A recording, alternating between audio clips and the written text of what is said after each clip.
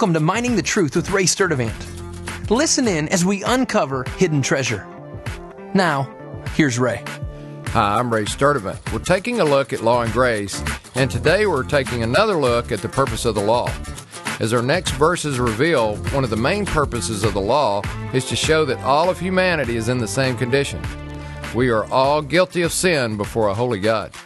Galatians 3:22 reads, "But the Scripture has shut up everyone under sin, so that the promise by faith in Jesus Christ might be given to those who believe." Romans 3:23 reads, "For all have sinned and fall short of the glory of God."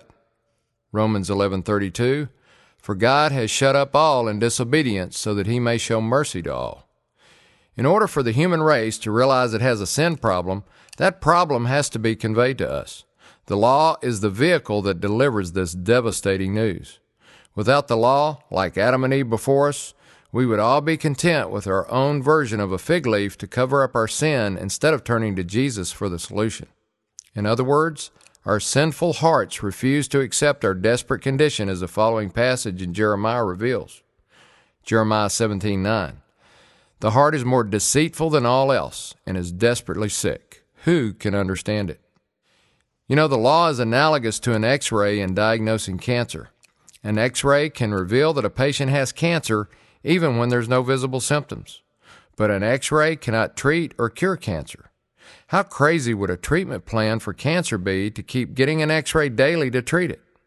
In fact, a daily exposure to the radiation of an X-ray would make the cancer worse and spread to new areas.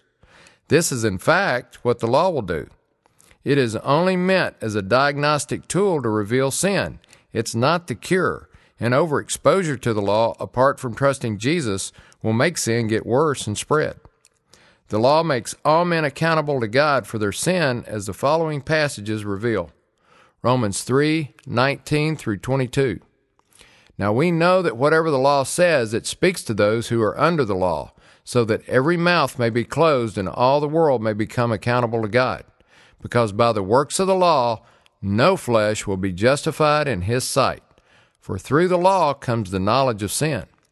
But now apart from the law, the righteousness of God has been manifest, being witnessed by the law and the prophets, even the righteousness of God through faith in Jesus Christ for all those who believe, for there is no distinction."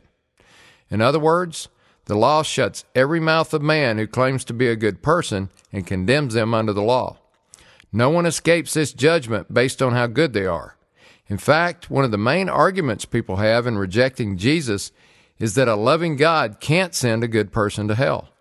The law proves there is no one good enough to be acceptable to God. No matter how good they look to us fellow fallen humans, they cannot measure up to the perfect standard of the law. Once we see our hopeless condition, we're now ready to run into the loving, outstretched arms of our Savior and willingly accept His awesome sacrifice for our sinful condition.